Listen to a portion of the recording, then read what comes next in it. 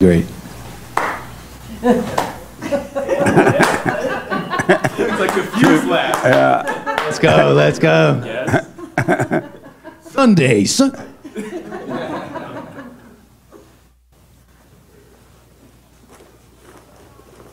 Bad news. We have bad news for you. What's the news? Who wants to tell it? I thought you said we all going to tell. Right, where's the courage? You have to start it. The courage in the room left. You have to lead it. No, I don't want to do that. Wow, what a beta. You were talking brave when she wasn't here. I don't want to do that. I want to know. Feels like So what? I want to know. She want to know. I'm sorry? What? He like, shh. Don't tell her. How long you gonna be in town? Until tomorrow. Oh, nice. Yeah. You've been dumped. Because you were not here to.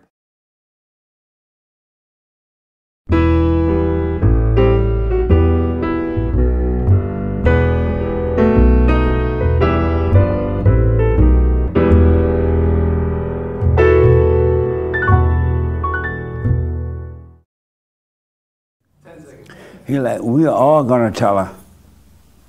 And then when you came back, he was afraid. Oh, babe, good morning, welcome. Welcome to Fellowship. Welcome to church. I'm Jesse Peterson. You can get involved by going to our YouTube line, chat line, and Hank will take your questions and comment, and I will respond accordingly. Good morning, y'all. Good morning. How's everybody? Good. Amazing. Any questions or comment before anybody had a life this week?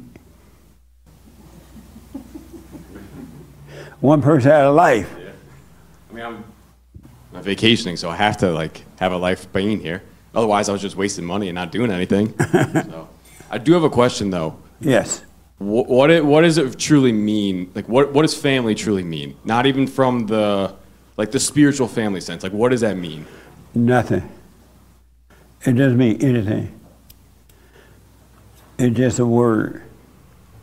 So even being here, just the concept of being amongst other people that kind of see the same things that you do, shouldn't, just like everything else, you shouldn't have an opinion about it, you shouldn't have anything, it should just be kind of revealed to you and not an idea that you hold on to. Right. And we get together here to edify one another, and that's all that it is, but don't get a false identity from it. You got to let go all identity. So even with the idea of family, you say family, now you have expectation from family. You want them to always be with you, whether you're wrong or right. You want them to give you money. You want to be able to whatever, right? And that's why families fight, because they think the word family means something, and they're trying to make it work. It's like husband and wife. That's another word with no meaning. But the people put meaning around it, and the only thing the husband and the wife do is fight until they either die or divorce. They don't really have a relationship because they have an expectation from one another. Even with dating, the moment you call it boyfriend, girlfriend, the moment you do that, now the expectation come in, and the boy or the girl got to answer the phone every time you call. You got to come see me. You got to text me. You got to this or that. You put expectation. And in life, we're not supposed to have expectations for anything from anyone. But we do because we've been blinded and brainwashed to believe we have to live by titles. But no titles, no expectation. And I guarantee you, with no expectation, we will treat each other perfectly. So then what about obligations? What are actual things that you may be obligated to do or be a part of with a family, like your immediate family? Nothing. Because with no obligation, you're going to do what you're supposed to do anyway. Obligation put a weight on it. It makes you feel like you got to do it. And when you feel like you have to do it, then you get mad about having to do it. The wife expects you to do it all the time. The husband expects this from the wife. If you don't cook my dinner, I'm going to beat you. What have you been doing all day, right? But if you didn't put obligation on it, she would naturally do what she's supposed to do. You would not. It would be amazing too. That's why when you die from the ego, you would die from all identities, all the stuff we've picked up. We have a miserable life because we've been lied to from the day we pop out of mama's womb. They start putting titles on you. And even as a little child, mama's friend comes over, or they go to the market, and they see mama see one of her little friends, and she's like, "Hey, how you doing, Bessie?" "Oh, I'm doing fine, Louise. How you?" And laughing and grinning. And then the little child standing there playing around, not paying attention to Bessie. And the child, Bessie said hi to the child, and the child just looked. And then the mama said, "Say hi to Bessie." And then the child don't say hi to mama, smack him upside the head to make him say hello. Now he doesn't know how to say hello. He can say hello. And if Bessie is offended because the child didn't say hello, she's the one needing to smack him. Because why do you care if somebody say hello or not? Does that make sense? It totally makes sense. We've been suffered because we've been set up to suffer. We put these titles on everything. Just imagine if you met a woman, you never titled it at all, you start going out together with no titles, no expectation, you get married with no titles, no expectation, you will have a marriage that will last forever. Because now you're not trying to live up to what she wants you to be, and she's not trying to live up to what you want her to be, because you can't live up to someone else's expectation. You can't live up to your own expectation. That's why people fight. Isn't that amazing? What do you think about that? I mean, I think it's fantastic because, so even for the concept of like a man and a woman, you know, in like a marriage or just a relationship in general, if a man is trying to have all these ideas of, I have to, you know, talk to the woman this way, I have to act this way, she's got to respect me in this way, like he's already in his mind anyway, so you can have everything laid out for you and say, this is how a Christian relationship is supposed to go, or like a, you know, man to woman relationship is like truly supposed to go, but you're still living in that darkness anyway. Yeah. And it's not, you're not living in the light, so how are you actually being a real example? Yeah. You know, I asked the question about obligation, not to hog the mic, sorry. No, you're fine. It's fellowship. Don't worry about it. No, because I asked in terms of so my dad, I forgave him years ago. We have a great relationship now, but I'm still seeing how the way he was raised and the way how he's kind of, you know, shown it towards me, and I'm like, wow, I see what it is, but it's like an obligation sometimes. Like he'll call me and say, hey, come hang out with me, or, you know, can you help me with this? Can you do that? And I've been watching for years the feeling of feeling obligated to do it. Yeah. And then just like what you said before, I would do it, and then I'd resent it, I'd be angry about it, Yeah. but I noticed that wasn't me. It was that, you know, basically I got it from my mom. Like I know 100% that was from her because I would hear her say it all the time. But I realized I'll do the right thing and I'll appreciate the stuff that we do and like the time that we have when I don't come from the place of I have to feel obligated to do it. And even saying no, like, hey, just not tonight, you know, like, because I live close by to where he is. So if I just say, hey, no, not tonight, not this, the devil will just go wild when I do that. Yeah. But over time, this is why I asked about family, because I'm in town and I saw a friend that I've known for years. And I went to, not to put too many details out, but I saw him last night. And we used to be, quote unquote, super close, you know, like that used to be like the community we were part of, you know, that whole like music thing, like it was a family. But I realized it was so fake, you know, because no one really has love for anybody inside this stuff anyway. Yeah. You know, it's wild to see that. But at the same time, I looked at everybody, I'm like, I'm no different than you, and you guys are no different than me, like you're all going through the same thing. But it's such a different like view and relationship on it than I've ever seen it before. And that's why I wanted to ask, like, what does it mean to be a family? Because to your point, I think it means nothing. Because it shouldn't mean anything, because then you have the right relationship with it. You will have the right relationship. It will be perfect. But the moment you put a meaning to it, you bring in hell. And the next time your father asks you to do something, if you feel obligated, don't do it. Just say, no, I can't. And feel the pain of obligation. Feel the guilt. Feel that so you can die from it. And then when you want to, you say yes. If you don't, you will feel nothing about it. But that's something that has to die. Anytime you feel guilt or obligation, that is something that has to die. Right, because I could easily tell my mom no if she ever asked me something like, no, I'm good. You know, like hang up the phone and not talk to her for a couple of weeks. But it's always been, so the thing about like having the ideas, one of the big things, and it just recently I kind of overcame this, was I had the idea I couldn't be a Christian if I didn't have a good relationship with my dad. And this is coming after years of listening to you, doing the silent prayer like nonstop. But it would always be, I have to do these things. Like I have to force the good relationship with my dad instead of it just being a natural thing. And that has caused me so much unnecessary suffering. I'm like, I can't believe I've been holding on to that. Yeah, when I say return to the Father, it just means don't resent him. Right. Don't have anger toward him. And then through the Father, the earthly Father, you return back to God, your spiritual Father. It doesn't mean you got to go shopping. It doesn't mean you got to be hanging out every weekend with him, or every time he calls, you got to do what he says. That's not it. It just means don't resent him, so you could be free of all the obligations and the guilt and the things like that, and you could just live your own life, being free and doing what you want to do. Doesn't that sound nice to be free? Yes. Away from the world, be in it but not of it. And parents love to make, especially mothers, they love to make their children feel obligated to them. They raise you up, making you feel obligated to them. They're setting you up as children to make you feel obligated, because the moment you don't do what they want you to do, you got trouble. They raise you that way. That's not love. They raise you as a slave, because now you feel obligated. And at some point, you got to realize it's not normal to feel obligated. As a matter of fact, all emotions, without a doubt, all emotions are evil. All of them, those that so-called feel good and feel bad, are evil.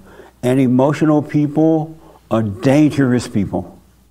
They are dangerous people. And so watch out for an emotional person, because they're angry and they have fear and they have revenge. They're revenge. I don't care who it is. It's like your own mama. She'll build an army against you if you say no. She'll call up her sisters and brothers and your cousins and everybody that, whomever, and they'll build an army against you to destroy you, because you're the one that got away. You're the one that's leaving hell, and they don't want you to leave hell.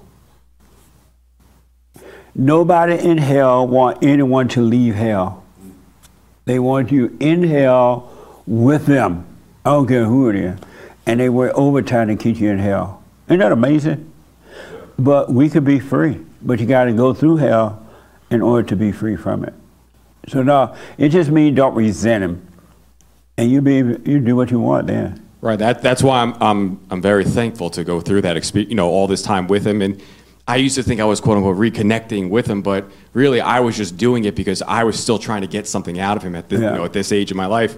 I don't need to, but again, to the point of, I could still just go and hang out with him and do all that, but it's overcoming that deep like resentment towards him. Yeah. And as I go through that, and like that desire to want to resent just goes away, it just keeps separating from it. Really, like it was never me the whole time. Yeah.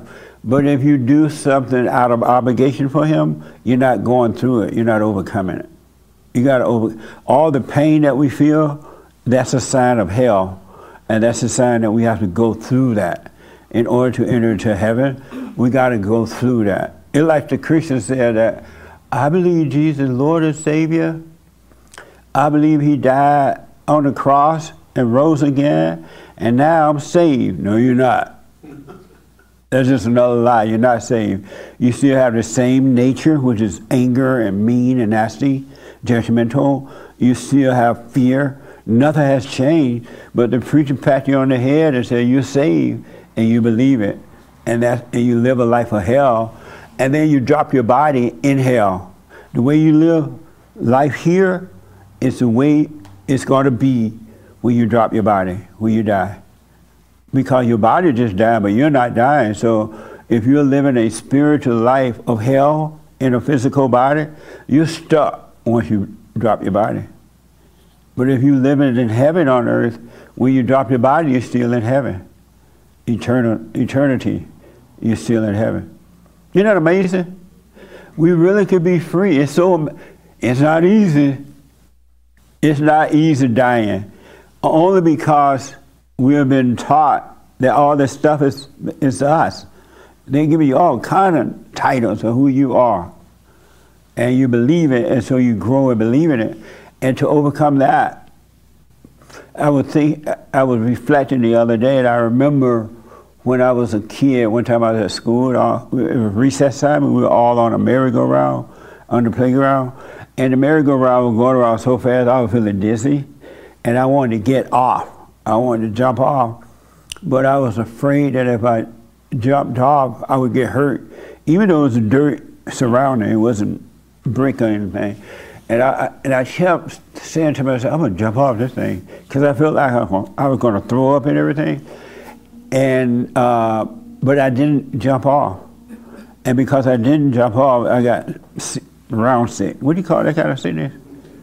Motion sickness. Dizzy? Yeah, motion sick, going around in circles. And I thought about when I first woke up, God allowed me to see. It was the same thing with the ego in the beginning for me. Whenever I would feel fear or doubt or worry, I would feel all this anxiety. I didn't realize that I was dying. And in spite of not knowing I was dying, that ego part of it was dying anyway. But I was feeling afraid because I felt like I was losing something.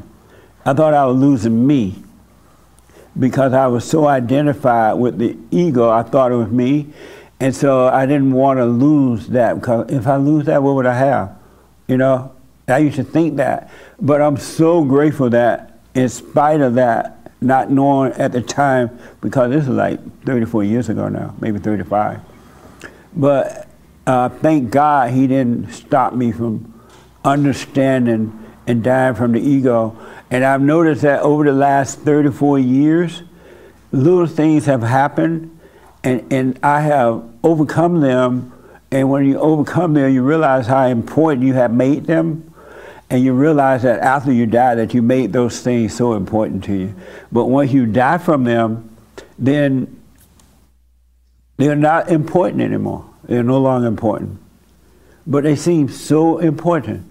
It seemed important to lose money at the stock market, though I never lost money in the stock market. I know people who have, and they trip it hard. I remember when I used to date a lot, and when I would break up with girls, I felt like I was losing my soul, like I was going to die. I used to date this one woman, she was so pretty and so fine. Sorry, I didn't mean to put all the emotion in it. She was so fine and pretty. And she had been dating basketball guys and stuff like that too, right? And so she was so fine, she would call me up when I was at work. I worked at the hospital, and she wanted to come have lunch with me. And I would say, yeah, come on up. And I made sure that when she came to lunch, I walked her through the whole hospital, because I want all the guys to see her, see me with this girl. And when I would lose, it felt like my soul would be, I had lost my soul. Like I had lost life itself. I didn't know that was ego dying. I didn't know what that was. And I would get another woman so I can get rid of the pain. Had I known then that, hey, let that die, feel that pain. Nobody or nothing should be that important to you. It broke up, bye. You know what I'm saying? But I didn't know it was all ego.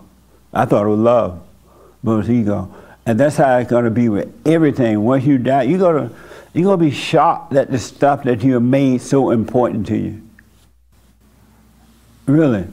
And it's just all ego, and it brings nothing but misery. That's why it doesn't last. It began to feel like fun. After a while, the hell start coming out. And then you try to make it work.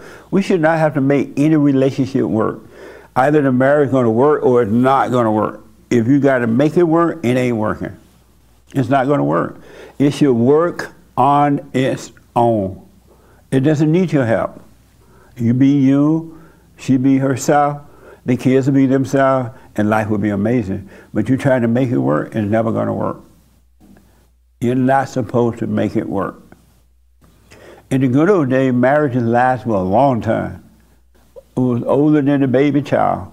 It was like 50, 60, 70 years old. Marriages, right? Because when I reflect, for the most part, they didn't put effort into making each other be what they want them to be. They disagreed at times, but the marriage lasted because they were not fighting and carrying on. Now they fight all the time. That makes sense? Yes. Yeah. So the next time your father asks you something, and if you don't want to do it or you feel a sense of obligation, don't do it so you can go through the death of that ego.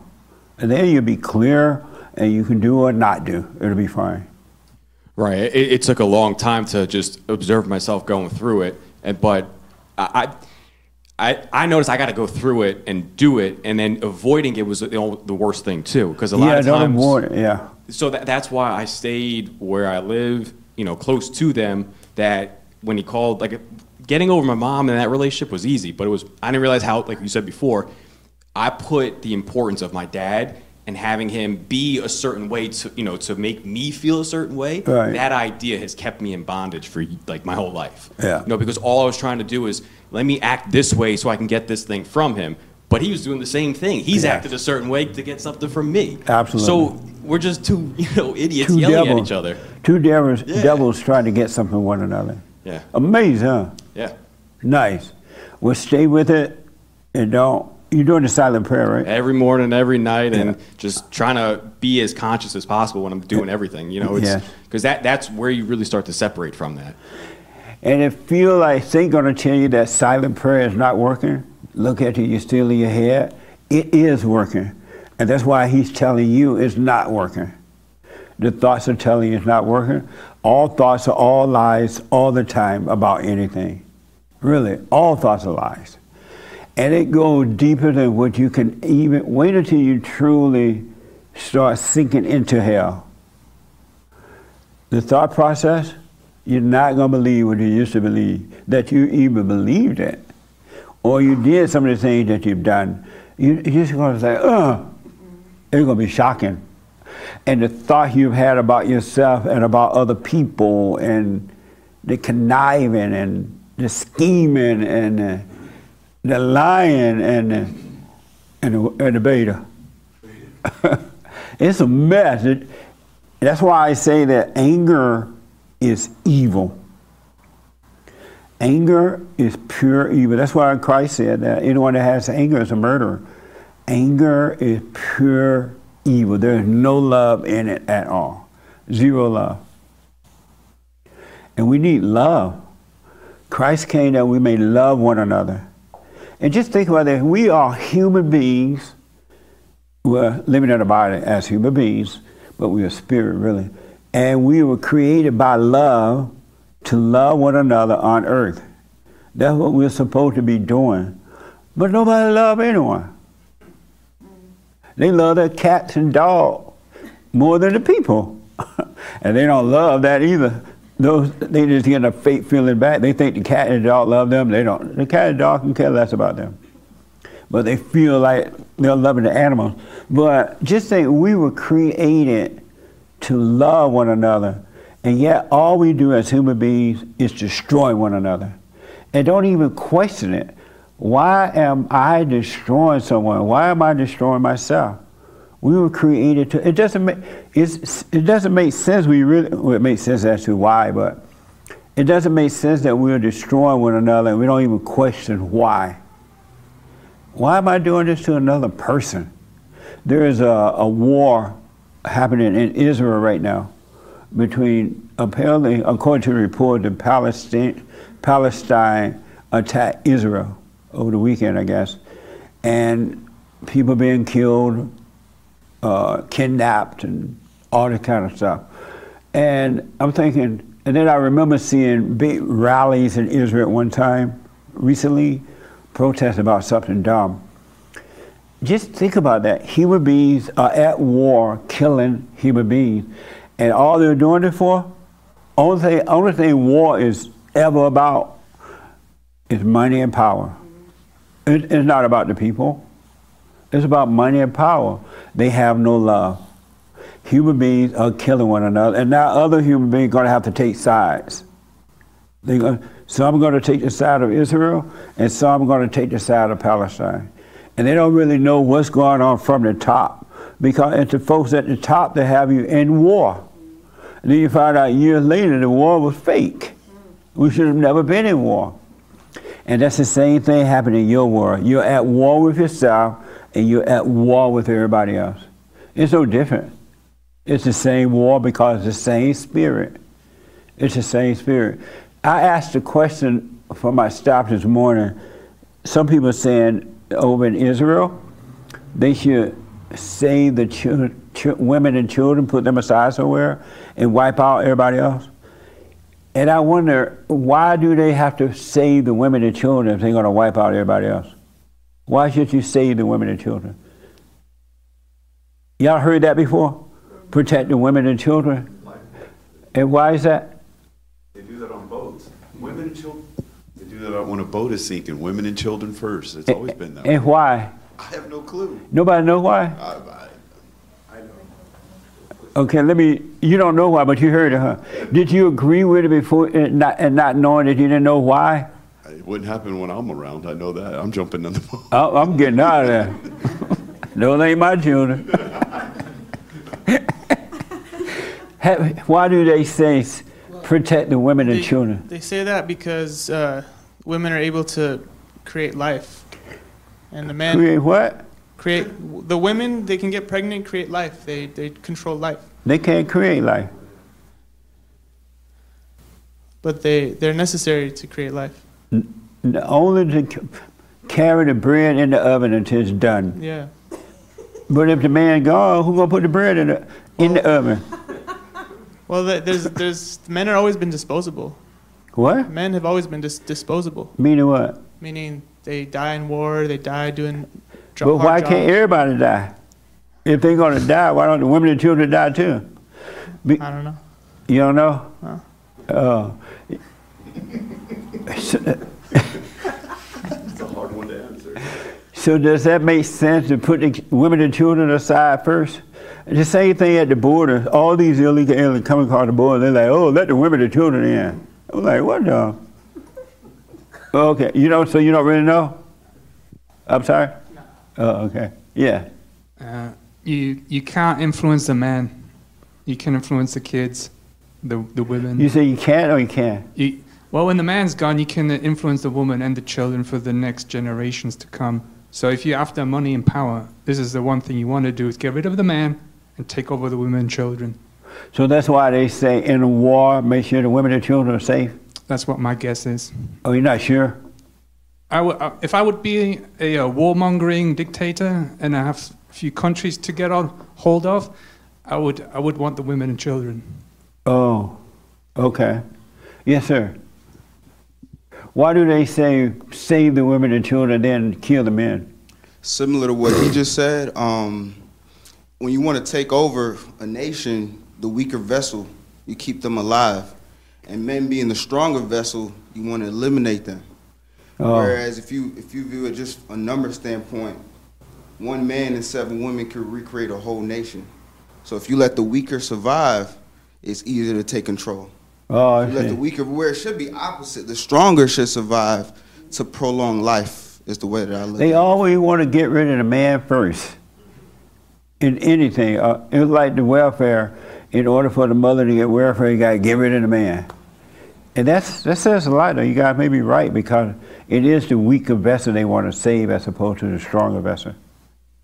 Interesting. That makes sense. Finally. Yes, Frankie. So the weaker vessel you talk about, that's the future. They are the vulnerable. They are the weak. They're the defenseless. Typically, a man, and if he's a standard masculine man, he's going to fight for truth and try to defend his family. and or his neighbor's family against somebody trying to, kill them. And you know the story of Masada in Masada, where the parents, they're under siege. The Romans were going to come and kill them, so the parents killed their own children, killed their wives, and then killed themselves rather than being taken and being enslaved. So that's one. Amazing. Parents kill their own What kids. Joe had his hand. Yes, Joe. I think people with a higher agenda, like who have like an intention to destroy, like those guys are talking about, I think they do it that way. Like they go for the weaker vessel. But I think for the average person, I think people in general just have an overvalue of women and children as like special, important, or like like a God figure almost, and they overvalue it. So the idea of losing women and children is like the worst thing that can happen because they're so precious, they're so special. So I think to the low, like to the people who are just living their daily life, they just have an overvalue of women and children. That's what I think, to me. So that's what they did to the blacks. They, during the civil rights movement, they told the blacks, we're going to give y'all welfare and take care of you, but you got to get rid of the man and let's just save the women and children. And they did. Now the children are smashing and grabbing and robbing and raping and doing all kind of stuff. Had they been dead already, we wouldn't have to worry about that. You know what I mean? But they saved the children. Now look what price we got to deal with. What a mess, huh? It's a spiritual battle. Yes, Raymond.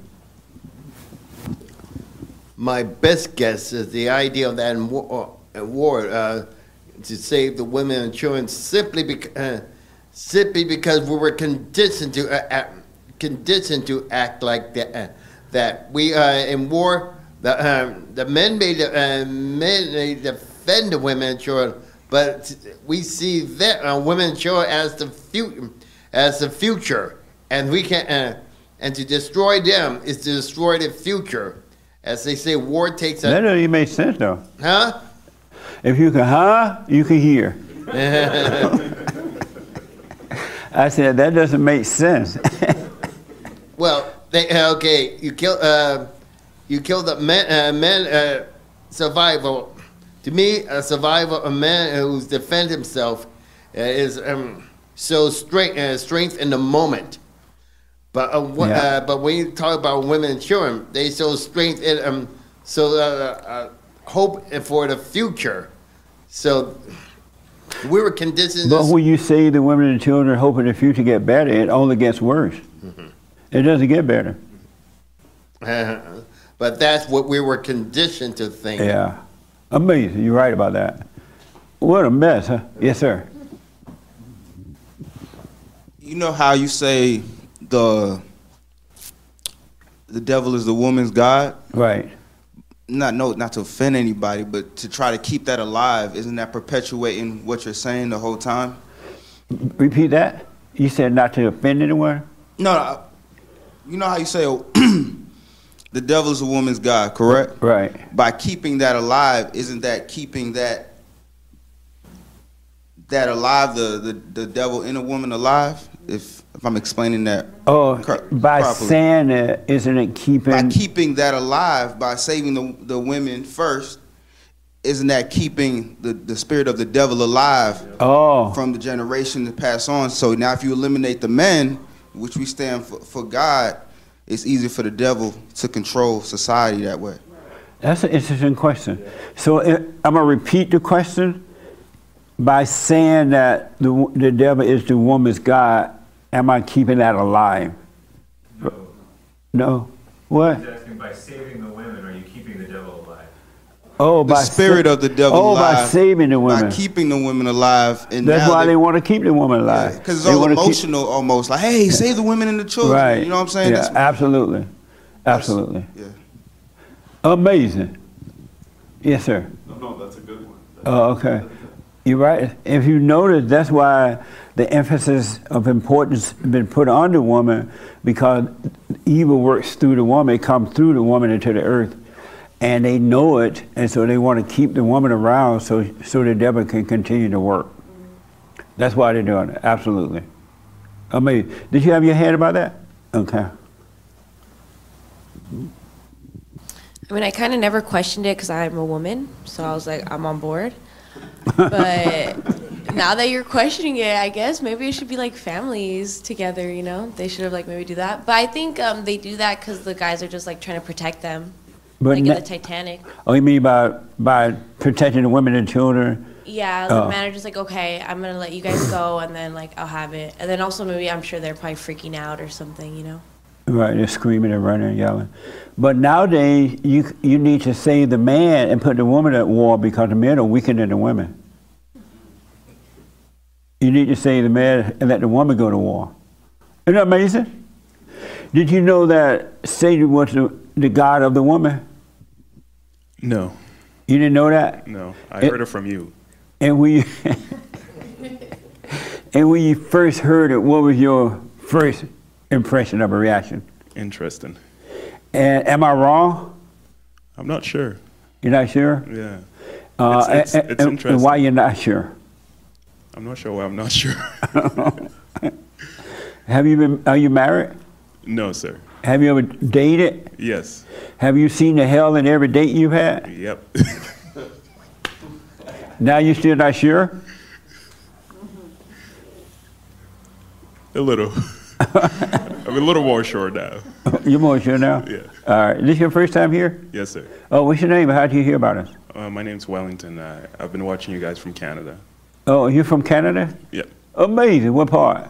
Ontario. Nice. The anchor baby. Where's the anchor baby? The anchor baby from Canada. Yeah, I talked to him. He's not too far from where we're from. Oh, yeah.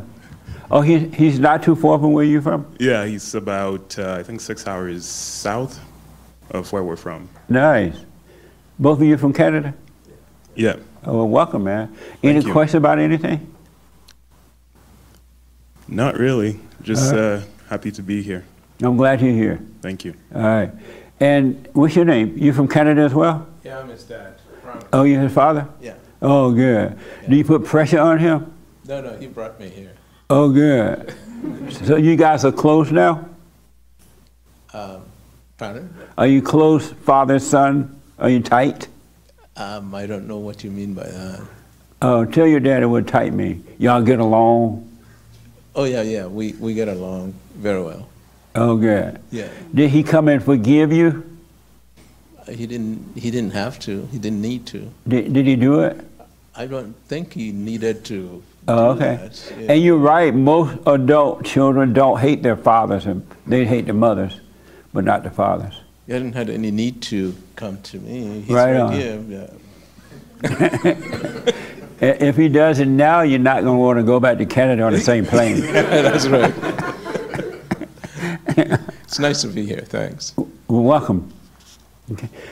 This your first time? Yes. Oh, what's your name? My name is Megan. I'm from Dallas, Texas. Oh, nice. This is my first time here, and this is my husband, Jesse. We're actually here. This is my husband, Jesse. Hey, Jesse. I heard about the show through my husband, Jesse. He's a big supporter. And y'all have actually talked a few times, actually. He called on his birthday a few years ago. Oh, right on. But yeah, we came for a wedding in Temecula. So we drove in this morning, so sorry for our tardiness. Nice. So when he first introduced the show to you, what was your reaction? I thought it was funny. You know, I think you're a funny guy, so I thought it was funny. And then what happened? After the laughter was over. I thought your views and your take on stuff was very interesting.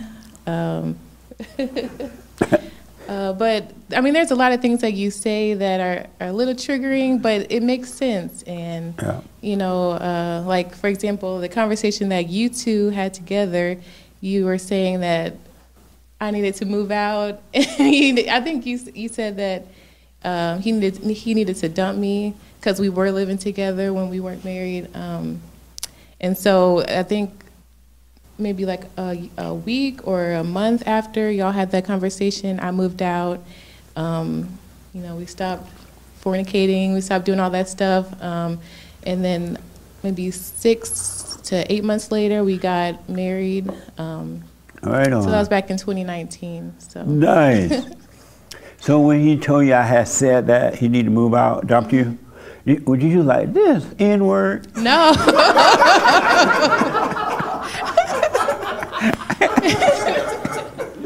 No, you know, I knew I wasn't living right. Like, you know, whenever I told my mom I was moving in with him, she was saying, you know, when's the wedding? You know, like, you know, when's the date? So I knew I wasn't living, you know, right. So when you said that, you know, I was in alignment with that too. I knew it wasn't right that we were living together. Right on. So yeah, I knew in order for us to have like a long and godly marriage, we needed to do things right, or at least, you know, do what we could to, you know, not fix what we did, but just start the marriage off right. That's right. I needed to do that. And do you obey him? I think you're going to ask me this for some reason.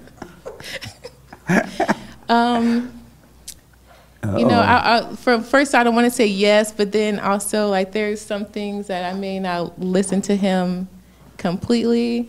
You know, I know there's some things I need to work on. Like I remember you had a caller, and you asked, you know, does your wife obey you? He's just like, what? Like you said. Speak up a little bit. You said you told a caller, you know, does your wife obey you? And he was kind of confused, like, what do you mean by that? And you said, well, if she were to go off and get candy or something like that, and you don't want her to eat that, like, that would be disobeying you. And I obey him, I think, on, like, the big stuff, you know, as far as, like, following his direction, but, like, maybe, like, little stuff, like, he doesn't like me to eat sweets like that, you know? And maybe I go off and have like a donut here or there, you know, so like stuff like that. So I wouldn't say I'm like 100%, but. And why not 100%? That's a good question. But that's just something that I have to work on. Just because it's just like maybe like a,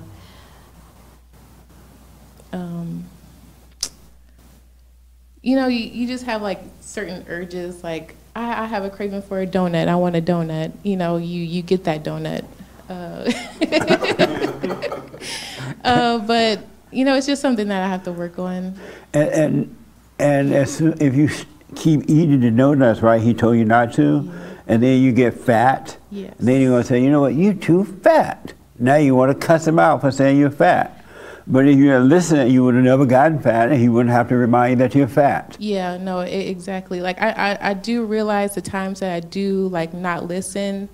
I realize later on how what he said could have benefited me, you know, in the future. Because we just recently had a baby 2 months ago. Congratulations! Thank you. Our first a boy was born. or a girl? Ooh, it's a girl. Yeah. But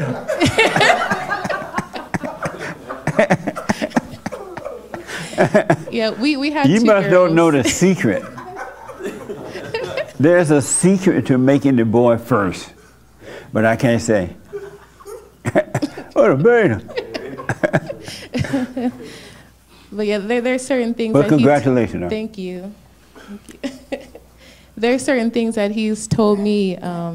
You know, with my first pregnancy and, you know, after I first had the baby, he told me stuff that it could have benefited me, like, you know, not to worry about certain things and, you know, just like live day by day, not try to, you know, because I was like I would worry a lot, you know, when the baby was born, like, oh, like she's sleeping too long, like, you know, is she okay? Is, you know, just different things like that, being a first time mom, I guess.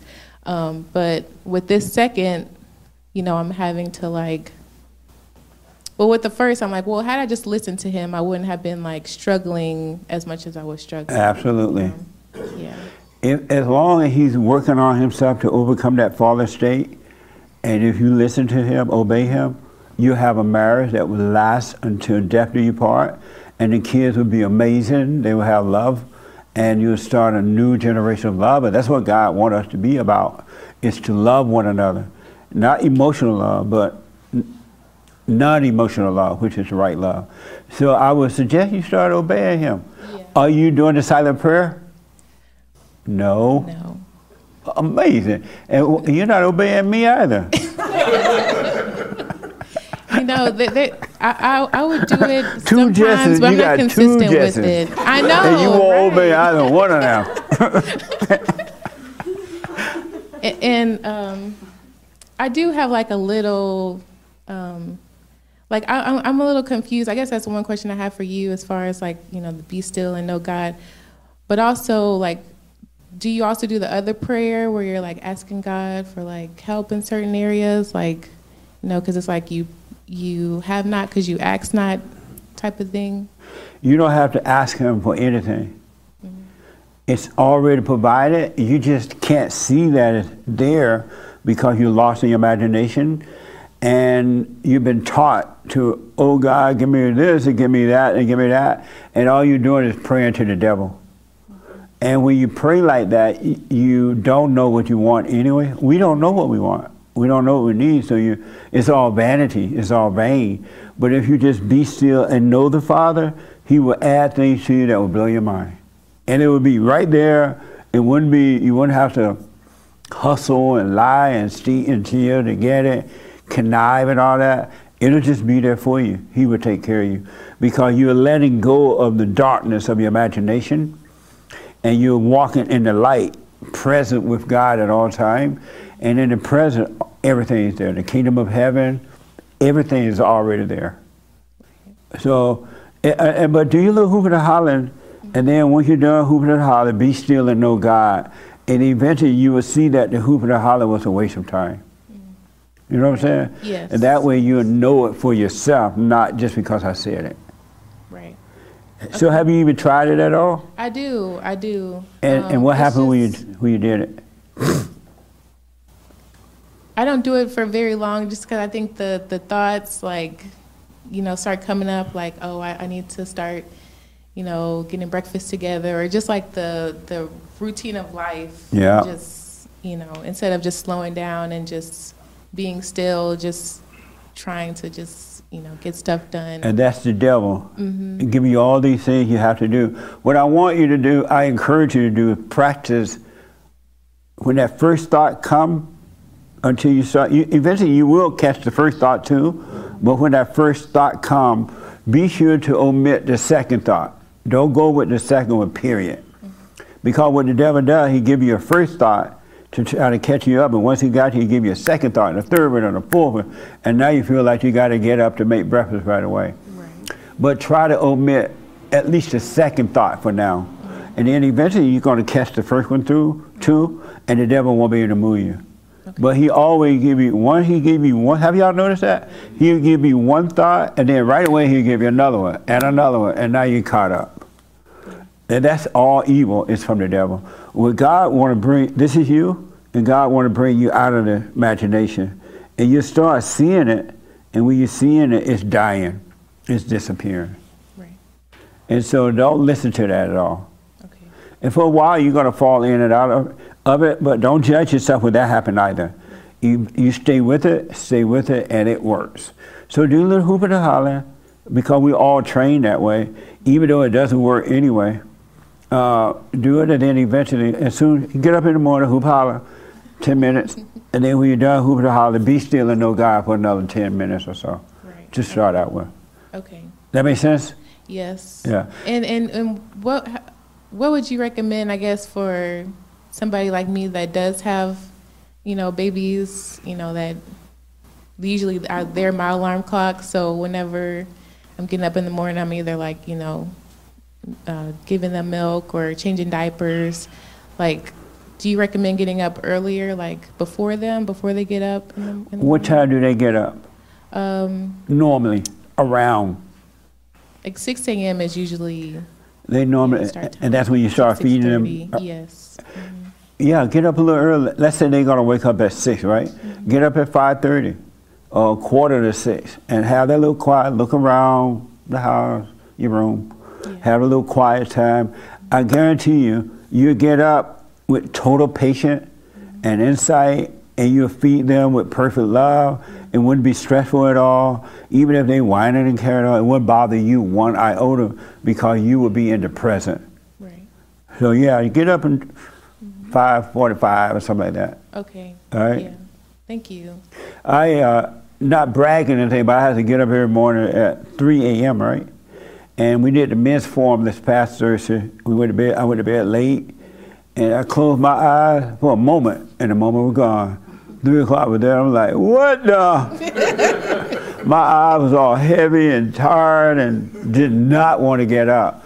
But I got up and I did the prayer, and I made it to work and did what I had to do, and took a nap later.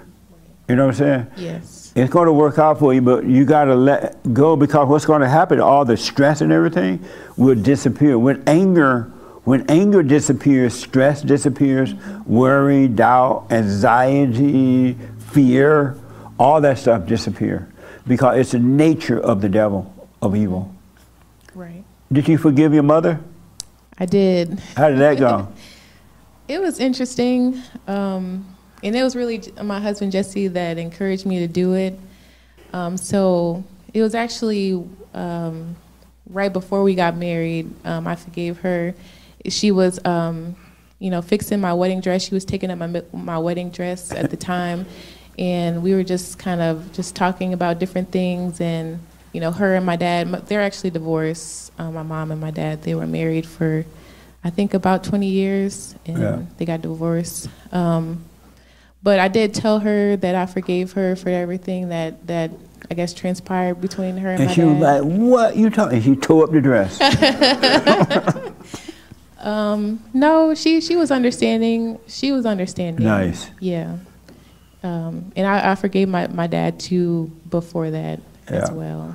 You're on the track. You're on the right track, one step at a time. Now that you're married, and especially with kids, you start to have kids, you want to pass love down to them. Right.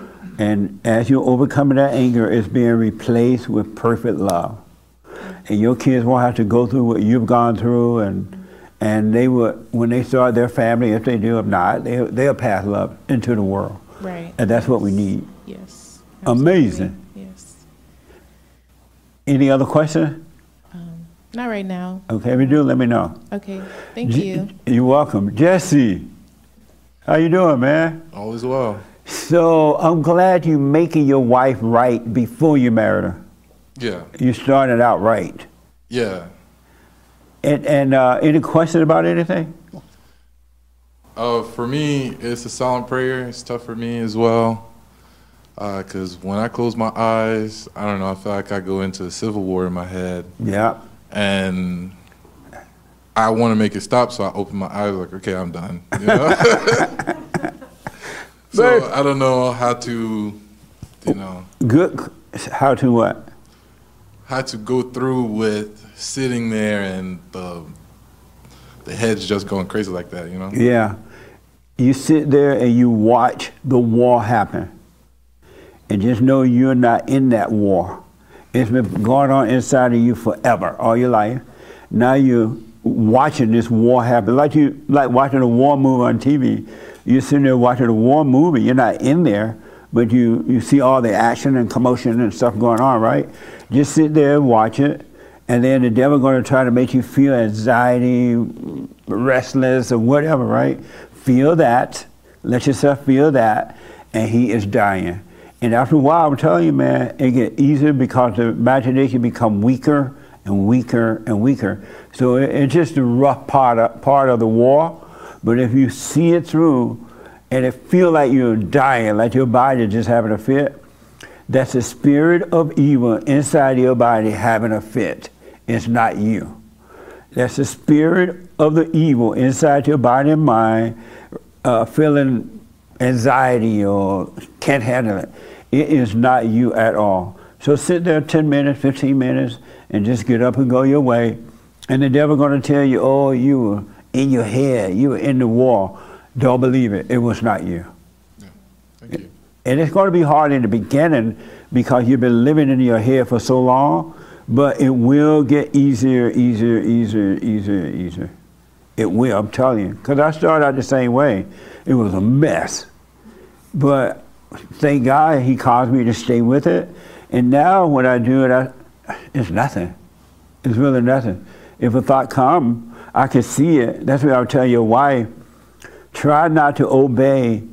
Let's say you find yourself obeying that first thought. Do not obey the second one. Whatever it's telling you, don't obey it. Because if you obey the second thought, now meaning that if you just believe it, right? Don't.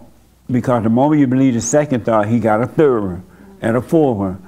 And now you want to jump off a bridge somewhere. But just feel the anxiety. It's not you. It's that thing dying. It hates the light because it's the light that's shining on it, on the spirit of evil. The spirit of the light is shining on the spirit of the evil. And the spirit of evil doesn't like it. So it's going to have a, what's that word, Shar, I like now? Sensation. It's having all kind of sensation inside your body. It really is. Feel the sensation knowing that it's not you. Okay. That makes sense? It does, yeah. I'm telling you, it feels like it's you, but it's not. It's in your body, it's in your mind, but it's not you. This thing made a home in us. Yeah. So stay with it, stay with it. Any other question? No, not at the moment. So when your wife doesn't obey you about the candy, how do you feel about that? For an example, about the candy or the cake or whatever. Well, it's almost like, well, I can't do anything, right? Like, for example, the first pregnancy, I found out later on that she would sneak off and... Oh, man. You know, so this whole time I thought she was eating right, and then she would sneak off and get fast food and get like candies and stuff like that. Yeah. You know, it's like, well, what do you do? You know, because I can only do so much, right? That's right. I don't know what to do, and you know.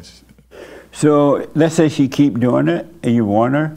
Sounds like she's not going to do it anymore, but let's say she does, and she get fat, you dump her. The marriage is over. I told you not to get fat. It's not healthy and not good for the children. I don't want no fat woman. Bye. And go find yourself a skinny one. No, don't marry nobody else. No one else. But you warn her, you know what I'm saying? Yeah. Because otherwise she's going to get diabetes, she's going to have heart problems, and all those problems are going to be on you. Yeah, yeah. So that makes sense? Yeah. That makes sense? Yeah. So warn her, but you can't make her do. Even God's not going to make, he'll warn her, but if she want to eat it, he'll let her eat it. And when she get fat, he'll dump her. Yeah, I just thought that, kind of like that thing that you say, you know, 50 years from now, right when I'm about to die, she's going to finally say, yeah, I understand. I'm like, oh, and then I go and then out. you die. You know, so I'm just going to keep on. But, you know. That's right. And don't let it bother you at all inwardly. Yeah. No, if you feel something about it, you feel a little irritation. Yeah. Or if she's not doing it, you feel a little happiness. All that need to die. Okay. You shouldn't be feeling anything about it at all. Because it's her, it's not you. Yeah, so I do feel annoyed, a little irritation. Yeah, don't. But be glad to see that you do. Feel it and let it die. Let it pass. And then that's overcoming the ego, overcoming the devil. It's not, and when you feel it, don't blame her that you're feeling that way. And don't make up the excuse, I'm feeling that way because she won't listen. Yeah. That's just another lie. You're feeling that way because the spirit of evil, that part is still there. And you need to see it so you can overcome it. It's more about me than... It's always about you. Yeah. It's never about her. And whatever she's feeling is never about you. Whatever your enemy, whatever you feel about your enemy is never about the enemy, it's about you. It's what's inside of you. Because if it wasn't inside of you, you could never feel anything. It was already there before you met her too. So it's never about her. Whatever you feel, don't let the devil tell you it's because of what she did. It's not. It's because that spirit is already there. and you're overreacting. And so be glad for the feeling and let it pass. Just notice it. Don't yell at her because you feel it. Don't do anything. You feel it. Yeah. All right? Thank you, yeah. That makes sense? It does, yeah. But the devil tell you, oh, she won't listen to you. She's doing this. You told her not to. He's lying to you. Yeah. That's not why you're feeling that. It's just something else you need to overcome. Amazing, huh? Yeah. Nice. Well, I'm glad you guys are here. Any other question? Not at the moment. Nice. Have you ever told your wife Satan is her daddy? I don't know. Have you ever said that to you? No, I don't think so. Oh. I've only heard that from you, actually. Yeah, I think I've only heard that from you. Yeah. Well, I told my mom. You told your mother? Yeah. I told my mom because she said she was trying to teach my wife how to disobey me. I told her, stay behind me, Satan. And then Nice. you know, and then she kind of cooled off a little bit. Right on. But keep your mama away. If she trying to teach your wife to disobey you, you keep her away. That's all. Because this ain't no game. We can't play with the devil. Yeah. Really. And that's what she want. She would pretend she having a little fun. Just have a little fun. No, she's not. She would destroy your marriage. Because she wants you for herself. She don't want another woman in the way. That make sense? Yeah. Don't play with that. Yeah. Don't let her come over your house or anything if she continue that. And don't let her play with your kids if she continue doing that. Yeah. And be serious. Don't be angry, but be serious about it. It's your job to protect your family. Yeah. That make sense? It does. Yeah. You like his mama? Yeah, I love her. Right, because she's turning you against your husband. You know, I don't see it that way, but yeah, I guess she does say different things like that. She what? I guess she does say different things like that. You know, but I think playfully. She ain't playing. You know. She want you out of the way. Yeah. No, but I do love her, though. You do love her? Yeah. Will you be honest with her then? Okay. Next time she does that, just say, no, don't do that. Mm-hmm. I love my husband. Right. Get behind me, devil. Right. If you love her, you'll be honest with her. Mm-hmm. But don't be angry at her. All right? Right. Okay. Amazing. So let's go to the biblical question. Any other question about anything so far?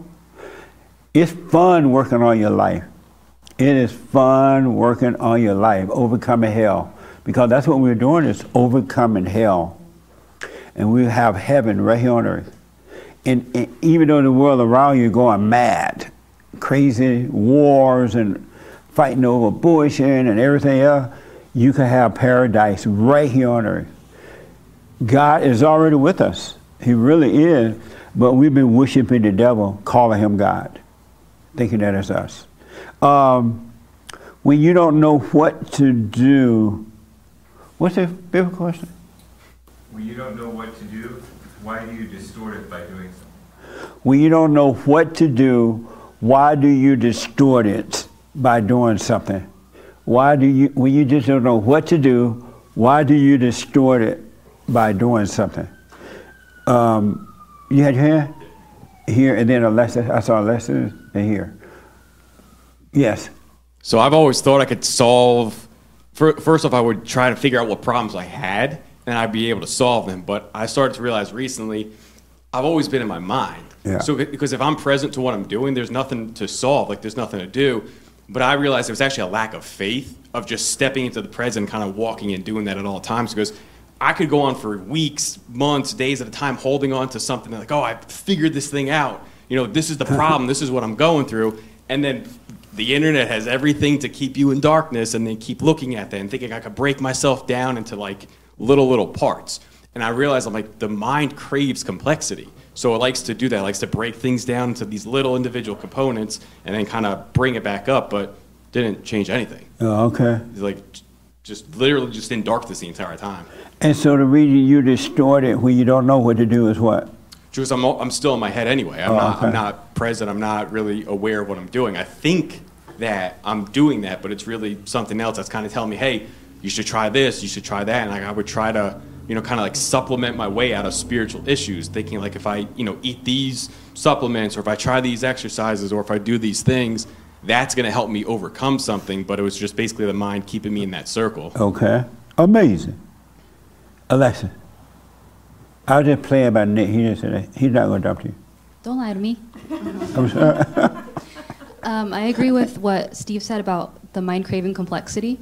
I kind of take the joke too far. You did what now? I agree with what Steve said about the mind craving complexity, and I take the joke a little too far. I kind of like sit there and I'll pretend like I'm waiting or I'm not interfering. I'll sit there and I'll like jokingly be like, I'm gonna wait for the Lord to respond and like give me the answer. I'm not gonna do anything. But that's still me interfering and me getting in the way. So I pretend like I'm not doing anything, but I still am.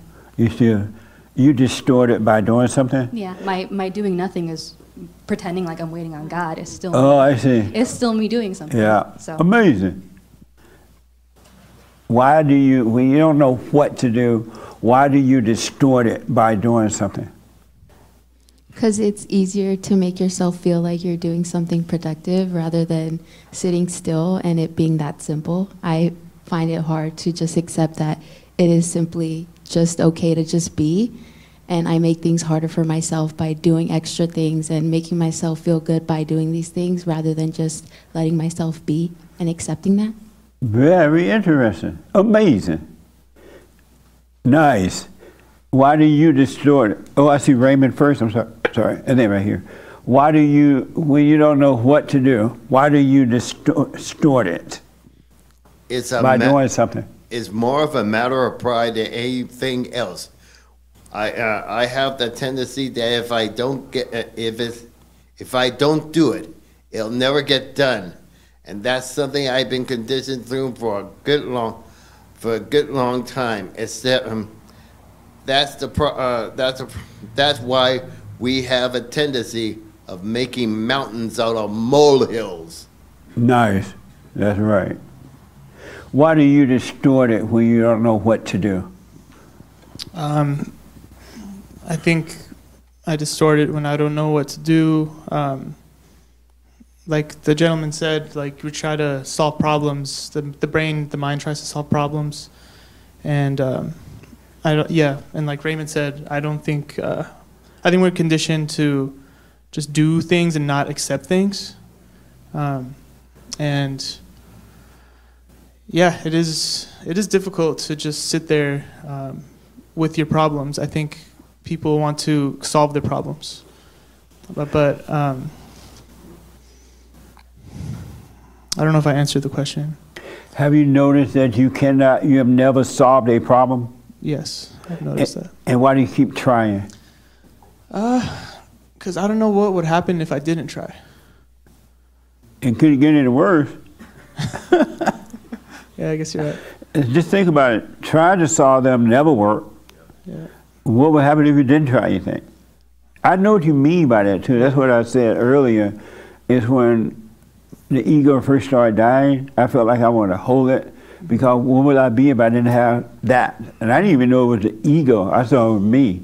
Yeah. And so I'm like, what would I have? I don't know. I think it comes from a place of fear, like you're afraid you're going to end up on the street or something if you don't do anything. You know, but I'm not. For me, I'm not talking about going to work. You're supposed to go to work. Mm-hmm. You live on Earth, or you got to provide for yourself, right? Mm-hmm. I'm not talking about practical things. Oh, okay. You're talking about like spiritual battles? Yes. Yeah, I don't know. To be honest. Let's say your girlfriend left, and you all in love, and you want to try to get her back. And you try, and it didn't work. Why do you keep trying? I think that's someone crazy if they keep trying. I think that's, you're just crazy inside if you keep trying to get her back, but she doesn't want to come back. Should you even try at all? I don't think so. Yeah. Yeah, I don't think so. Is it hard not to try? Have you ever broke up with a girl that was just hard not to try to get her back, period? Have I ever broken up with a girl and then, you tried to get her back? Yeah, I'm going through that right now, actually. But I'm not really trying to get her back. It's more of a thought to try to get her back. Yeah. And like a hope that she would want to come back, you know? But I feel like if you try to go after, it's like when you try to go after something, it runs away from you. Yeah. So. Have you tried already? Did you get it back this time? No, I stopped. I'm sorry? I stopped. You stopped. Yeah. But I tried like 2 years ago, you know? And it's been 2 years ago? Mhm. And you still hoping? There's a little glimmer of hope in the back of my head.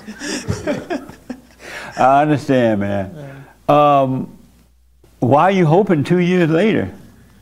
She gone. But because she's told me that she could see it in the future of it happening again. And you believe it? Yeah, I don't know. And did you ask her where is the future? No, I didn't ask her. You should say, where's the future that you can see? I can't see the future. Yeah. Because it doesn't exist. Right. Why do you want her back? Did she leave you or you left her? No, I dumped her. You dropped her? Yeah. Then why do you want her back? It's because she was like the best partner I had. That's why you dropped her? You dropped the best thing you ever had. Well, there's other reasons. There's other reasons I dumped her. Oh, and you want that kind of trouble back again? I don't know. I think it's foolish of me to want it back, but It is. Yeah. You want to bring the devil back into your life and he will destroy you. Mm-hmm. Why not take the pain of that and overcome it and just seek the kingdom of God? And if it's meant for you to have a woman, he will add it to you. It'll be the right one. yeah. Why not do it that way now? Now that you have this pain and you false hope and all that, why not say, you know what? Let me learn from this. Yeah. You know, let me just, because God says, seek only the kingdom of heaven. We should not be seeking anything else, anyone else, or anything else. Why not take advantage of this pain and do it the right way? No, you're right. I should. That was a take advantage of question. It wasn't a question. I'm sorry? He said it was a question or wasn't? Yeah, it was a question. Oh, I think I'm just foolish, and I haven't wanted to go there yet, you know. But I think I need to now. Yeah, you do. Yeah. Otherwise, it's going to be more hell. Yeah. It's going to be the same hell that you bring back into your life. And that's what the thoughts want you to do. That's why 3 years later, he has you focus on something that you should not have. Mm-hmm. He knows it will destroy you. Yeah. So I would just do what you want, but I would just do the silent prayer and take the pain that this false God is gone, and you're missing your false God. But it's good that it's gone because it makes you causes you to look at what's happening inside of you, and then overcome and learn to have a life without anything or anyone. And then everything will be added unto you. Yeah. And it'll be perfect. Thank you. That make sense? Yeah. All right. Do you do the silent prayer? I haven't done it for a while, no. Well, suffer and die. Why not? I don't know, it's been crazy for me. I've just been going through a lot right now, but I need to go back to it. You say you're still going through a lot? Yeah. But that's why you're going through a lot. You're in hell. Yeah. And you can't see your way out. So you're going through so much you don't have time to seek what is right to overcome? That's kind of a bad excuse, I think. Yeah. How you feel about what you're going through? I feel, like you said, I feel like I'm in hell. I'm in hell. You are in hell. Yeah. But why not take the opportunity of this hell that you see that you're in and go through it so you can overcome it? I'm trying. Not if you're not doing the prayer. You can't do it on your own. Of yourself, you cannot do it. It's spirit. It's spiritual, right? Evil is spirit. Good is spirit of God. Mm-hmm. Evil is evil. God is good. Only good can bring you out of it. Yeah, you're right. Yeah. What do you think will happen if you did the prayer? Be still and know God. I think things will start to change. Yeah. You love your hell? No. You love your hell? Then why not let it go then? I don't know. This your first time here? Second time. Oh, okay. Why not let your hell go? You love your hell, huh? I feel like it's what I need to go through first. Like you said, like I need to suffer a little bit first. Why? Isn't that what you said? I'm sorry? Isn't that what you said? Yeah, because you love it, but you don't need to love it. I'm not telling you should love it. I don't love it. If you didn't love it, you would let it go. Yeah. No, you're right. I just don't know what to do. But I told you what to do. You went to the doctor said, be still and know God. That's what you do. Mm-hmm. What do you mean you don't know what to do? I don't mean to be yelling at you. No, I know. But you need a little yelling at right now. Yeah. What do you mean you do know what to do? I told you what to do. It's like God tell all his children, be still and know me. Of yourself, you don't know what you want. Of yourself, you don't know what you need. I do. Just be still and know me. Take no thought about tomorrow. Take no thought about yesterday. Love one another. Pray for one another. And not hurt one another. And the people do everything but that, and they don't know what to do. And God told them what to do. Yeah. I just think I'm impatient. I think I expect it to happen like the first time, but I'm impatient with it. And yeah. You expect what to happen the first time? Like things to change right away. Like if I do the silent prayer, like I expect, okay, like I'm better now, like I'm good now. But that's not. I feel like it's an unrealistic expectation. And who told you that was going to happen the first time around? Right. Yeah. It's something that I told myself. You know. You told yourself that. You said, myself, it's going to happen the first time around. And when I sit down and do the prayer, it's going to happen. Why do you think that was you telling you that? Just because it would be something different that I normally don't do, you know? Yeah. But the point is, that's not you telling you that. That's what Satan told you. Mm-hmm. He said, when you first do it, it should work. It's going to work. It's going to be over. And you believe the lie. And when it didn't go that way, you stop doing it. That's not you telling yourself that. Mm-hmm. You identify with the devil. You're not. That's not you. Mm-hmm. Right. Yeah. I'm sorry? No, I agree. Yeah. It's not. So stop believing the thoughts. The last thing the devil wants you to do, the very last thing, is to be still and let go. He does not want that. That's why he won't let you have quiet time at home. When you first wake up, he wants you running to the kitchen. He wants you doing something, rushing around, because he doesn't want you to have that quiet, nothing time. Because that's when God's going to get in there, and he knows it, and he has to depart. He keeps you busy, because when you open your eyes in the morning, he already has a plan for you. Mm-hmm. He wants you to wake up busy in his world, not quiet in God's world. He doesn't want you to be quiet. He doesn't want the truth to catch up with you. So I recommend you do the silent prayer. And how do you feel talking about this right now? I feel good. I feel like it's like a wake-up call almost. Yeah. Do the silent prayer. Don't let evil talk you out of it. Mm-hmm. Because there's nothing you can do about anything. All right? Commit to it. Okay. You can't, it's spiritual issues. You can't do anything about it of yourself. Let go and let the light fight for you. You have to welcome the truth. Yeah. That make sense? Yeah. Do you disagree with any of that? No, I agree. Okay. Yeah. Thank you. Yes, sir. Can you say the biblical question one more time? When you don't know what to do, why do you distort it by doing something?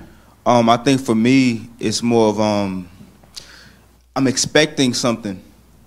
I'm trying to expect a certain situation to happen, and I'm trying to play God by trying to expect that or look forward to something. So I feel like if I do something, it's because in my mind, the devil's in the mind, I'm expecting a certain outcome rather than just like letting things flow the way they're supposed to flow.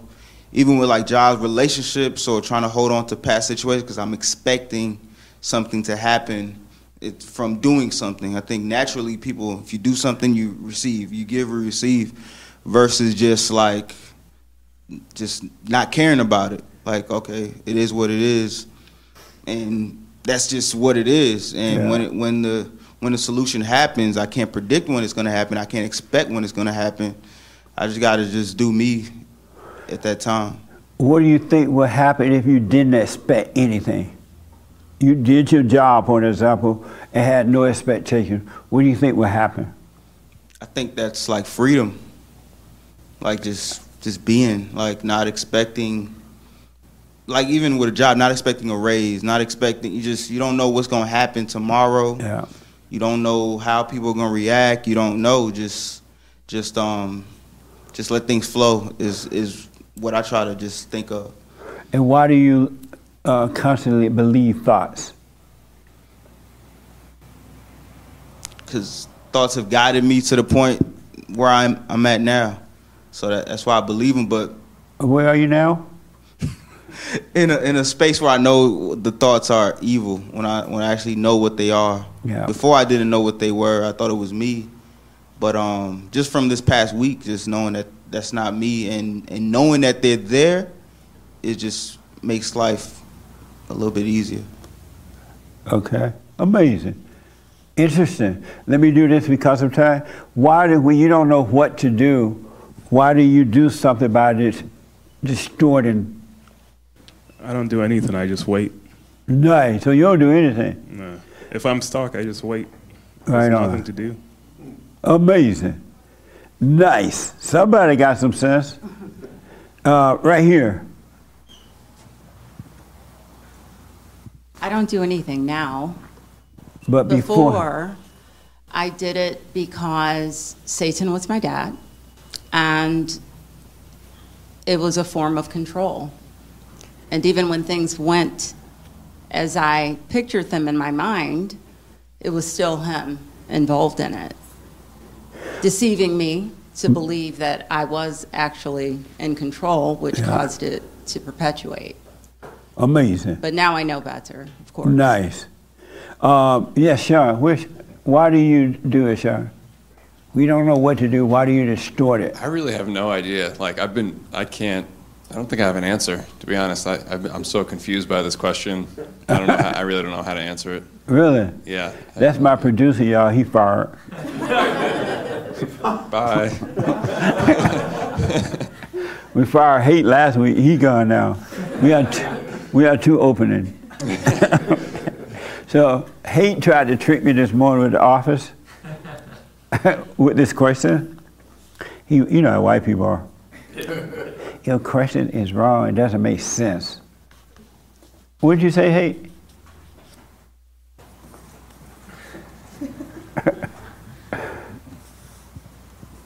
I said, I know it's a little late to bring this up, but your question is worded wrong, because you said, why do you distort it by doing something? And I said, what is it that you're distorting? What's the it that you're distorting? Right. And what did I say? You said that you indicated that you left that unsaid on purpose. Yes. And so when you don't know what to do, why do you distort it by doing something? I think it's a lack of faith, because I lack faith. So I lead sort of like this false, selfish life. Amazing. Yeah, thank you. Yes. Let me take Franklin, then I come here. Yes, sir. So I distort when you it. don't know what to do, why do you distort it by doing something? Because I'm under pressure, relationship. I got to do something and I got to fix it because, I want to be together. I want to be, I want to go to this place. And so I do something and it just ruins it. And I'm going, I did everything that I could. Or financially, I'm under pressure. I've got to spend money on this. I got to fix this. I can't leave this like this. And so I go ahead and fix it, and then I make it worse. I spend more money on it. I should have done nothing. So what I've come to do is, if I don't know what to do, I do absolutely nothing. And then I have to take that pain, and then it gets fixed by itself. Or the relationship, the woman goes, she goes away, and I'm better off, and I'm happier. And so I had to realize that the hard way is I just have to, I don't know what to do. Okay. I'm going to do nothing. And I tell them that, and they freak out, and I'm calm. Okay. Why do you do it, Joel? He black. Oh, I think it's exactly what the lady with the braids said. The young lady here, I don't know her name. What's your name? Alyssa said. He had to find out her name. You ain't slick. Oh, my God. I just wanted to properly address her. You need to know her name in order. Why you need to know her name in order to answer the question? There was no agenda there. There was no agenda. Yeah, right. But you said. No, but she was saying that, like, you try to solve it in your head because you think that you'll get the answer you want if you go in your head to try to solve it. And we think that if the more work we do, the more answers we'll get. And same with me, it always ends up in problems, more problems. Oh, okay. Yeah. Her name is Marissa. No, her name is Marissa. I know that one on the right. The girl on the right. This is the other sister. Yeah. All right, wrong sister. Okay, you had to add something real quick. Absolutely. I wanted to add that this question also supports the point of how we're lied to from the very beginning, because in my family, my siblings and I were always taught to focus on the solution and not the problem. So we would do that, and we took that into the workplace, and it's rewarded when we do that. So it's another lie that sets us up. Amazing. Failure. Rochelle, you want to respond to that? We don't know what to do. Why do you distort it by doing something? Before, it was just simply being in my thoughts, thinking that I had control. But I see now that there is nothing to do. Just let life happen, because no matter what you do, whatever's going to happen is going to happen anyway. So I don't do anything. I just let life happen. All right. Anchor Baby, why you do it? Why you distort it? Because Anchor Baby. I like her answer. What's her name? That one in the blue right over there.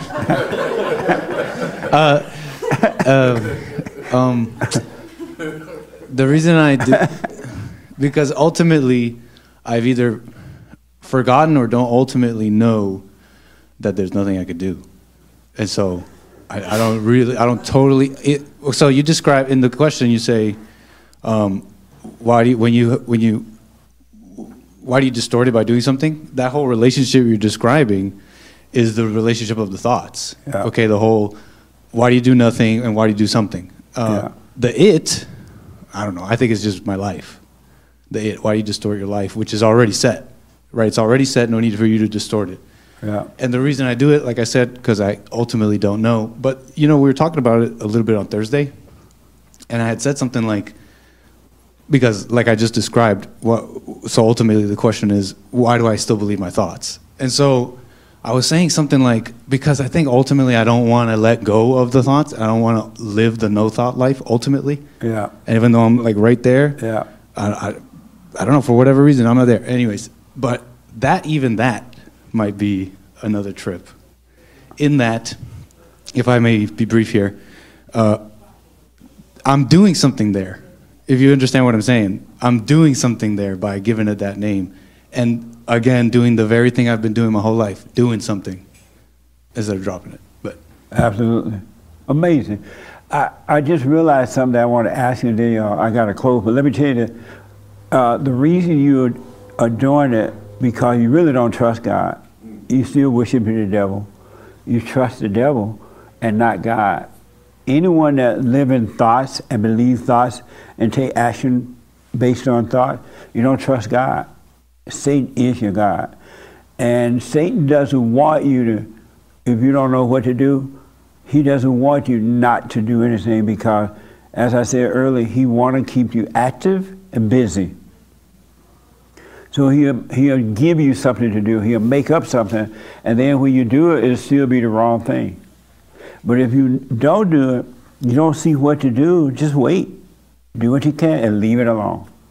And it will be resolved. The answer will come if there's something you need to do, but it will resolve itself because you're trusting the truth. You're trusting what's right instead of the lie in your imagination. As you've all said, all thoughts are all lies all the time, and everything don't need fixing. There's something you don't need to do anything about. It's fine. Leave it as it is, and it's fine. But the devil wants you to always, because he makes a home in us, he wants you to always stay busy. So he going to always, because he wants to live inside of you. Evil lives inside of the human body, and that's why it's constantly giving you things to do. Slow down. If you don't see what to do, do nothing. And watch how busy the thoughts get. Don't distort it by believing the thought. It's a perfect moment. We don't know what to do. It's perfect. And you'll see it's going to always work out, and it's going to be more than what you can imagine. But the devil doesn't want that. He doesn't want you to depart from you. And that's your opportunity to overcome, because he'll start screaming, do this, do that. Buy this and buy that. Call and say this and call and say that. Don't do it. Let that ego die. Let the devil die. All right? Trust not doing it. You don't see clearly what to do, do nothing. And take the pain of doing nothing. It's just death. It's just an ego death. All right? I got to ask this real fast, and then I got to end. And I wonder about this morning. Does anyone here ever feel the feeling of persecution? Like somebody persecuting you, they're attacking you, and you just feel persecuted by family members, friends, or anyone. You had your hand? What does that feeling feel like? It sucks. It sucks. Describe it. You just feel like you're the bad guy. You feel like everyone's out to get you. You feel like you're like a scapegoat for people. Yeah. Yeah. How about you? Yeah, every time I tell people there's a way of living in perfect peace and no anger, no regret, no resentment, they just start yelling at me like, you're full of it, you're a liar.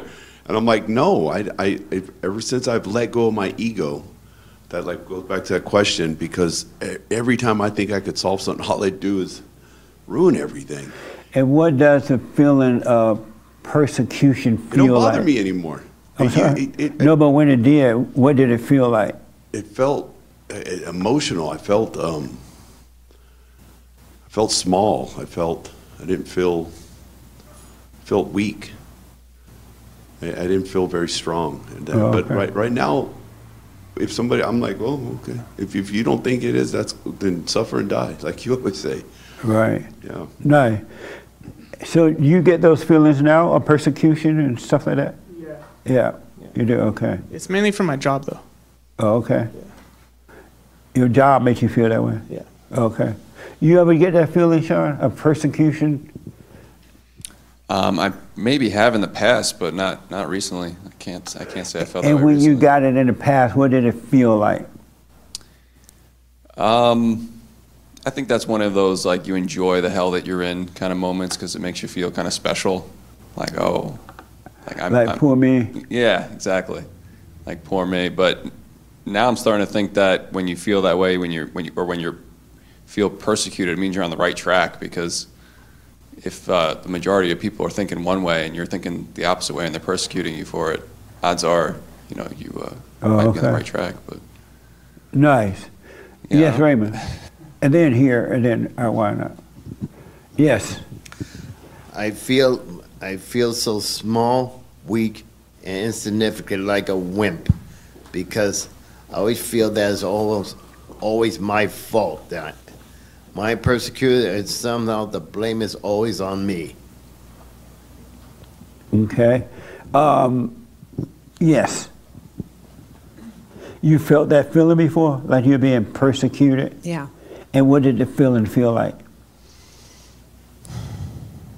Probably first anger, and then resentment, and then if you sit with it too long, it's like depression, and it kind of spirals into a lot of other feelings.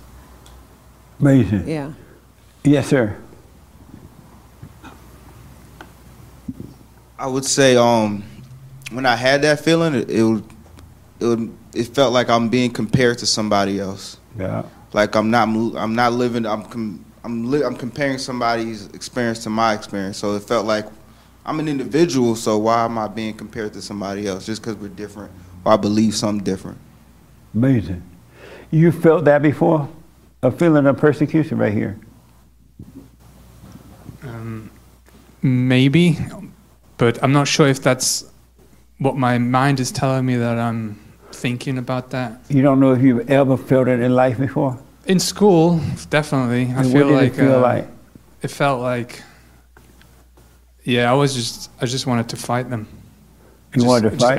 Angry, and then it became separation between me and them, and my thoughts would just build an army against them in my mind, and I would just hate them for despise and all that. And I don't know if I've got rid of it, but yeah, it was definitely my childhood was all the way just persecution.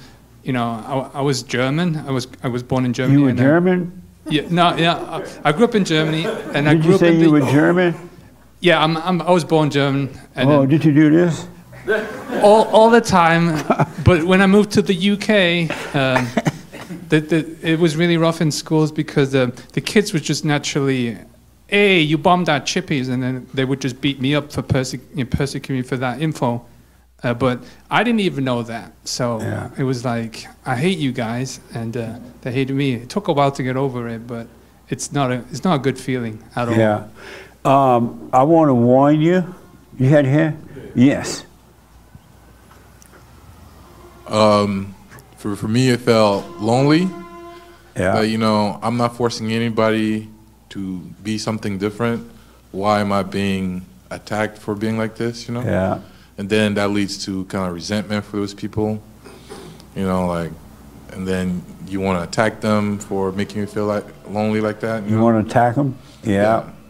Yeah. Amazing. Yes, Ricky. And then I got to end. It's one of the most dangerous feelings. I had it, and when I had it, it made me want to kill somebody. And what I notice is that's the same thing they tell the blacks. They make them feel like victims, and they have an outrage towards who's ever, because that's the oppressor. But it made you feel what? It made you feel what? It made me feel vulnerable, weak. I've been taken advantage of. I demand my rights, and it rouses up anger inside of me. And so, and people use this. They use it for the blacks. Yeah, don't go. I'm just trying to find out about you. Hey, because they were using me when I had that. They were like, okay, I got to fight this thing. Yeah. And so Palestinians, the same thing. Let me have what the? I'll be fast. Okay. I love being I love feeling persecuted. I love it. I feel like the main character. What does it feel like? It's exciting. It feels exciting. You better watch out. You're going to be sorry you didn't apply. You weren't here. It feels like I'm the main character and I can make whatever's wrong right in my head. Yeah. The reason I asked this because yesterday, was it yesterday or Friday, one of the days, I met with two best friends. They were female friends, and they've been fighting one another. And they wanted me to try to help them resolve the issue, right? And so we got there, we were sitting and talking, and we were all happy at first. And they were talking about how much they love one another. Oh, I love her. She loved me. We were all friends. We best friends. And then when we got into, well, why do you guys fight? And they started being honest about each other. They really didn't like each other, but they were pretending. They got violent. They started to curse at one another and scream and yell, and they wanted to fight. And it made me realize people who feel persecuted, You got to watch out for them. Because they can turn violent. They can turn, and just like some of you all just said, you feel violent. But it's all ego. A person that feels persecuted is an egotistical person. It's all about them. It's all about ego. And they'll beat you up and blame you for what they feel. And these two women, they didn't know it was that deep, right? Because they've never had anyone to be there to kind of moderate them, correct them in the right way. But they became violent because inwardly they were pretending to be good friends. I mean, outwardly they were pretending to be good friends, but inwardly they hated one another. And they've been knowing each other for years, and they could not be honest with one another. And they became violent. And so it just reminds me of other people I know, when they feel persecuted, they get violent. I want to warn you in closing, watch out for emotional people. Be aware, just be aware, don't be afraid, but be aware of emotional people. Because they're going to blame you for what they're feeling, and they'll take it out on you, and they will get violent. Because that spirit that made a home in them, in their mind and emotion, is a violent spirit. It's not of love. It's a violent spirit. And so anyone can turn against you just like that. You disagree with them or you make them feel embarrassed, they can snap. So all emotional people are dangerous people. And they call it love. It is not love. So just be aware of that, all right? I've seen them. Over the last 33 years of counseling, I had no idea what evil, the nature of evil can do to you. And that's why we need a new nature. You must be born again of the nature of God. Because anyone that has anger has the nature of evil. It's the nature of Satan. It's not enough to just say you're born of God. You need a new nature. And that's what's happening when that ego is dying. The old nature is dying. It's passing away. And the new nature, which is of God, and all love and freedom and peace, perfect peace and all, is coming about. All right? So watch yourself. If you feel persecuted, just watch yourself, knowing that it's not you. All right? Knowing that it's not you at all. And when you don't know what to do, do nothing. Because it's not you that's making yourself do something. You think it's you, but it's the spirit of evil that you've identified with. It tells you what to do. And you think you're telling yourself, and it never works out. So if those people, you feel persecuted at work, that's a good thing. Meaning that don't love it and don't hate it, but just notice you're feeling that way and let it pass. And one day you'll go to work and nothing can bother you. You won't compare yourself. You want to try, no matter who come after you and try to hurt you, they can't touch you. Because there will be no you no more. Not the fake you, but the real you will be there, and the world can't touch the real you. It can only touch the fake you. All right? It cannot touch the real you. Only the false you. All right? So think about it. Thank you all for tuning in. I really want to encourage you to get on that straight and narrow path and stay there. It's going to be rough dying. If you want to be born again, you must die. Forgive so that God could forgive you and bring you into the light, and the light will destroy the darkness, the ego. So I don't care if no one else wants to get on this path, you get on there. No such thing as racism and no isms or anything. It's good and evil. You're either one or the other. All right, so do the silent prayer, forgive, and watch. Just watch. Brand new biblical question. Help me, hate. Oh, I have it. Why are you afraid of anyone on earth? Why are you afraid of anyone on earth? Why are you afraid of anyone? And people are afraid of one another. And why? Why are you afraid of anyone on earth? You should not be afraid, but you are, and why? All right? So thank you all. We appreciate your support. We will do the super chats tomorrow at buymeacoffee.com/. JLP Talk. Stay with us, stay with us, stay with us. Thanks for tuning in. Thank you all for coming. Amazing. Nice. So let me just walk.